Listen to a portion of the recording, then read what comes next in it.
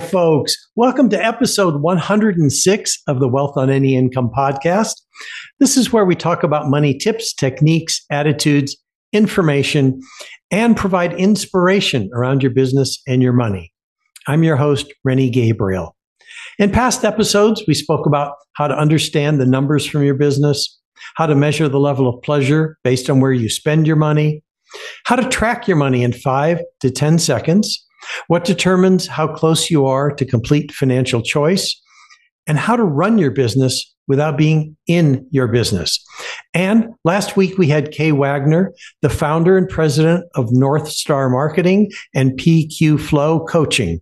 She's helped large and small businesses market their products and services. Today we have as our guest Danny Iny. Danny is a leading voice in the world of online courses. He's been featured or contributed to publications including the Harvard Business Review, Entrepreneur Inc., Forbes, Business Insider, and has spoken at places like Yale University and Google, and is the author of books including Teach Your Gift, Leverage Learning, and Effortless. I've read 2 of his books, and they're the perfect blend of information, inspiration, and promotion. And as the former owner of a book publishing company that had 80 titles in the bookstores, I can say that with authority. Had I read his book, Teach Your Gift, when I started my online career in 2014, I would have probably saved hundreds of thousands of dollars in my education, but his book wasn't out then. Danny, welcome to the Wealth on Any Income podcast. Rennie, thank you so much for having me. It's a pleasure and a privilege to be here. Thank you. So, let's get to it with some questions. From what I read and how I know you, you support people in the online space to grow their businesses, but why do you do that?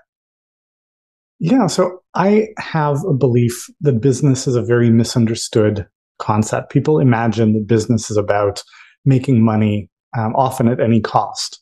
And yes, there is a double entendre there. But I think it's a very narrow view. The way I think about it, business is just about accomplishing, getting done whatever it is that you care about getting done in a way that is scalable and sustainable. And so it's got to be profitable because profitability is part of sustainability. If it's not profitable, it's losing money and you can't keep doing it forever. But that's really all it is. And most of the people that I have the pleasure and privilege of serving are people who care about making the world a little bit better, usually by leveraging their expertise. And so that's what they want to do. And I have the opportunity to help them do it a little bit better, to bridge the gap between what they dream of doing and what they're actually capable of doing. So I don't know, who would not want to do that? It's a ton of fun. Cool. Great. Thank you, Danny. And because I donate 100% of the profits from the work I do to various animal and veteran charities. Tell me about a cause or charity that's important to you and what they do. Yeah, so a cause that we are very aligned with and have supported over the years is called Pencils of Promise. They contribute resources to help children around the world get a quality education.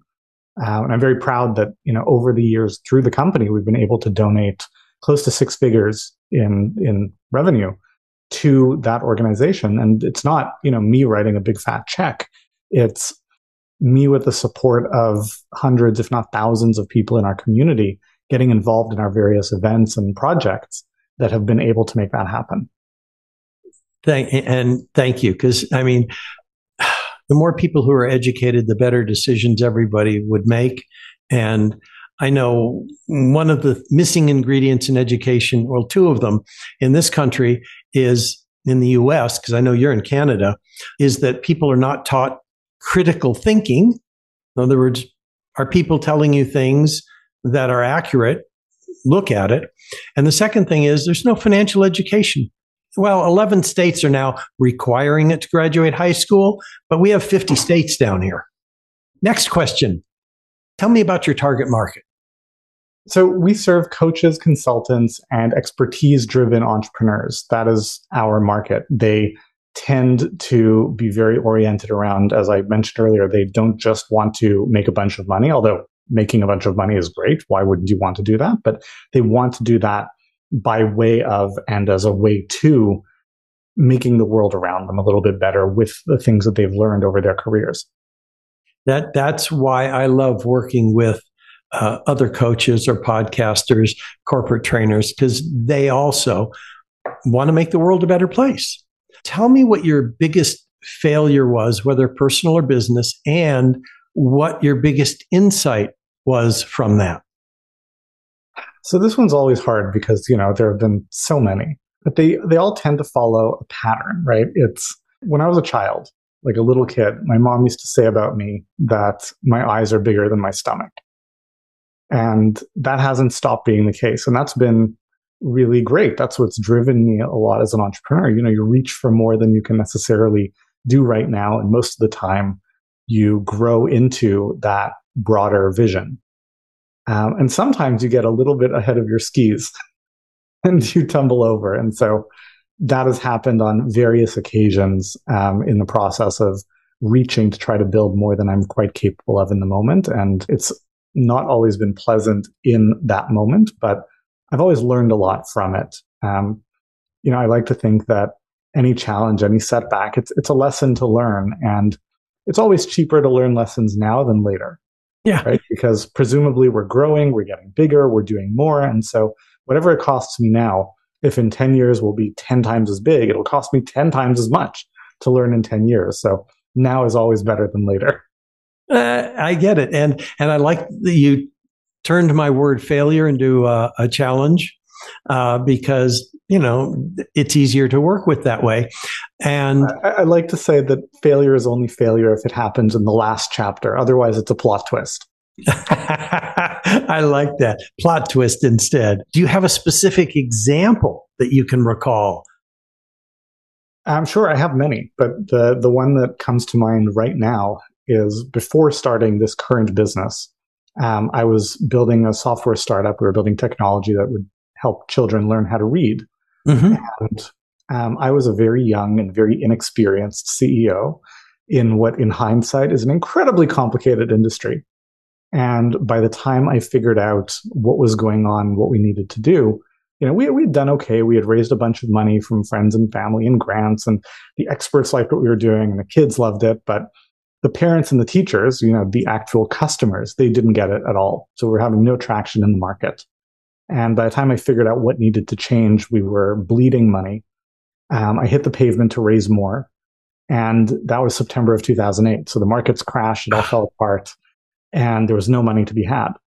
And I didn't want to go back to my investors who were friends and family and tell them, sorry, your money is gone. So I took the losses on personally. So I walked away from that with $250,000 in personal debt. And that was not fun in the moment. But, like we were saying, it was a plot twist. And I wouldn't be where I am today if not for that experience. And so, I wouldn't wish it on anyone, but I wouldn't go back and change it either. Yeah, I get it. My having gone broke the first time in my, I think I was in my 30s, allowed me to see the biggest fear I had in my life, I can still overcome. Mm-hmm. And, continued to build after that. And so going broke 3 times, is irrelevant to the success that I have now. I mean, other than knowing it really doesn't matter. It's a plot twist. Thank you, Danny. And in terms of like the common mistakes or the typical feelings your prospects experience, like I noticed the book that goes through Amy's story. I forget which one that was, where she doesn't believe in her own expertise. She doesn't until she meets Kevin and moves forward. I think that was done so well. I mean, in that story format. So that book really expresses the typical feelings and concerns, but let me have you tell me on the podcast what your prospects typically feel and the common mistakes they make. Sure. And thank you for the kind words. You're referencing my book, Online Courses, which is a parable of the journey of becoming an online course entrepreneur. And the challenge that you're alluding to is one of 2 really big ones, right? One is that it's a little bit paradoxical, but in most of our lives, the messages that are drilled into us is that you should be compensated for working hard, right? Which there's truth to that, but taken to extreme, it's also a little bit misleading because the more you are in your zone of genius, your area where you are great at it and you love it, the less hard it feels. And so where people often gravitate is, well, I've got to be feeling like I'm working really hard. And if you feel like you're working really hard, you're probably doing something you're not great at. Why would anyone pay you a lot of money to do something you're not even great at? And conversely, when you are focused in your zone of genius, that thing that you're just so good at that you can see around corners, that you can plot the solutions to the problems, it feels almost effortless to you. And so we tend to discount the value of that to other people. Like, this is so easy. How could I charge a lot of money? And we don't realize that it's incredibly valuable to someone else precisely because it's so easy for you potentially. So that's one big area of challenge. And the other is that, and there are examples of this in every industry, but most people who get into business don't do it because they love business. They do it because they want to do whatever their craft is on a larger scale. And business is, in fact, its own area of expertise, and you have to develop that skill in order to build and grow a business. But you're kind of out of your depth when you're starting that journey. And so those are kind of the two areas that I find people that I serve tend to often get tripped up by. Cool. And now, based on what I read in the books and knowing you and the programs you have and the companies you own, let me have a case study of a particular client and how they maybe were before, then they took your advice and what it transformed into. Sure. So, there are thousands, but the one that comes to mind is a gentleman named Ian Roberts. So Ian is a painter. He's a master of his craft. He's been doing it and teaching it for decades. You mean like a portrait painter, not a house painter? Well, more like a landscape type painter, but yes, like a painter of art, as opposed to a painter of furniture. Yeah. Perfect. And over the last several decades, he would do a lot of like in-person retreats, very high end in the south of France. People would fly there, drink wine, learn to paint, etc. And a few years ago, he came to me and essentially said, I'm getting a little older. I don't want to keep doing these retreats. I want to start moving my teaching online. And the timing was very fortuitous. This was a little bit before the pandemic, so that worked out great. And he was thinking, well, how am I going to do this? Because he knew he wanted to deliver something substantive and valuable. And so we worked together and we conceived of this structure where he would deliver the lessons, which were pre-recorded. People would have assignments, so they would have to do exercises, and the specific area was drawing composition. So kind of what goes where on the page or canvas. And then they would submit their work and he would review and record a little feedback video for them. So very high value, rich, premium experience. We designed the launch. He puts it out there. He's not sure how it's going to go. He's got a couple thousand people on his email list that he hasn't reached out to in years. But because it's such a powerful, transformative experience, it does phenomenally well. And he generates $128,000 in revenue on this course, which he was selling for $450. And his first thought was, that's fantastic, right? That's wonderful. Then his second thought was, oh, crap, I'm going to have to do a lot of these feedback videos. And so he's at a bit of a crossroads, right? Behind door number one, he can return the money, refund some people. Behind door number two, it's like, all right, I'm going to buckle down and work. And like many people would choose, he was like, all right, no, I'll just buckle down. I'll do it. And that's exactly what he did. And he did a great job. He created a great experience for his students. They were thrilled. They were really happy, brought in a whole bunch of money. But it was not a great experience for him. He was like recording those feedback videos nonstop for 2 months. It got so bad that his wife came to call his office the Loom Tomb. And coming out of that, he comes to me and he says, this was great for business. The students were really happy, but this was awful. I don't ever want to do this again. And so we got to work rejiggering the course. We said, well, how do we not compromise the quality of the experience, if anything, improve it, but reduce his involvement? And so we tweaked the dials. We introduced a buddy system where people would give each other feedback. And a year later, he launches the course again. And the scale of success multiplies. He brings in $570,000 this time. And it takes him less to support that entire larger group than he did the first time. And that's all possible when you focus on what is it really going to take to create that transformation for people, to create that wonderful experience that actually gets them the outcome that they want. And then tweak the dials to make it better and better and better along the way. Thank you. It's just a perfect example of what we should all be doing. Now, I've been to your website. You've got fabulous resources. Where should people go to take advantage of you or get to know more of what you do? So I'll give you 3 places people can go. They can go to mirasee.com, mirasee.com. Mm-hmm. Tons of free resources. If your listeners are people who, like to listen, which is what I would expect, if you go to any podcast app and you search for Mirasee, Mirasee, we have a podcast network. We have 4 shows that are up and running as of this recording, and there are like 6 more that are in production coming out soon. So a lot of really good content. I'm not on all of them personally. If you want to hear me and about online courses, my show is called Course Lab that I co-host with Abe Crystal, who's the CEO of Rizuku. But just search Mirasee in your podcast app. You'll find really great stuff. And the third option is, as you mentioned earlier, I've written a bunch of books, which I think they're great, but I'm biased. So go by the hundreds of 5-star reviews that would seem to agree.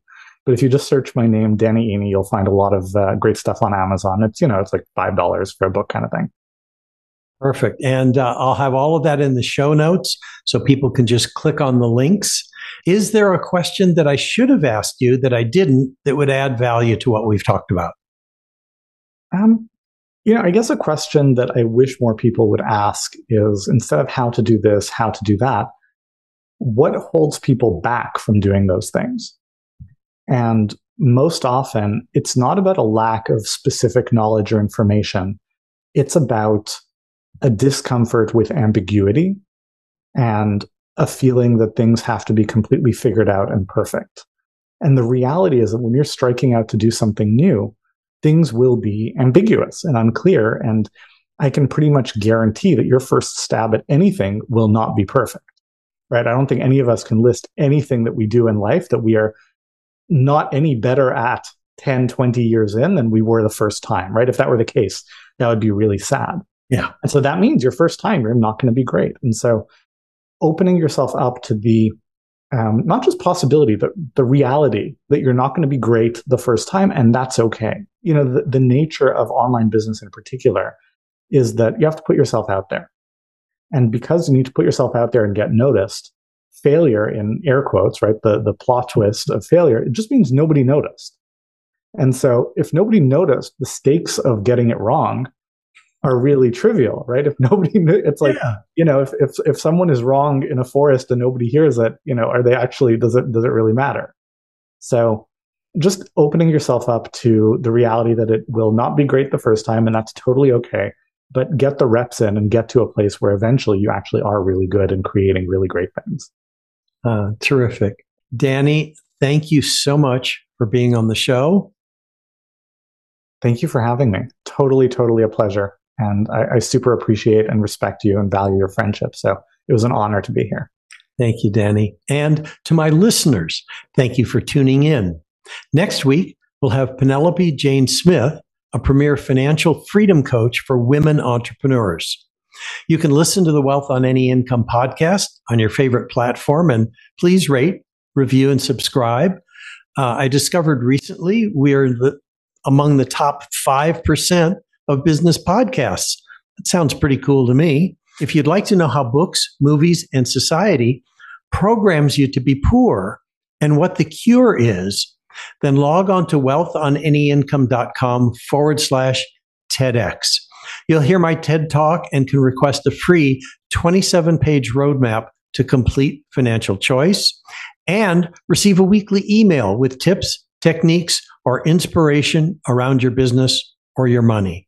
And if you'd like to see how you can increase your wealth and donate to the causes that touch your heart, please check out our affordable program, Wealth with Purpose, also on the wealthonanyincome.com website. Until next week, be prosperous. Bye-bye for now.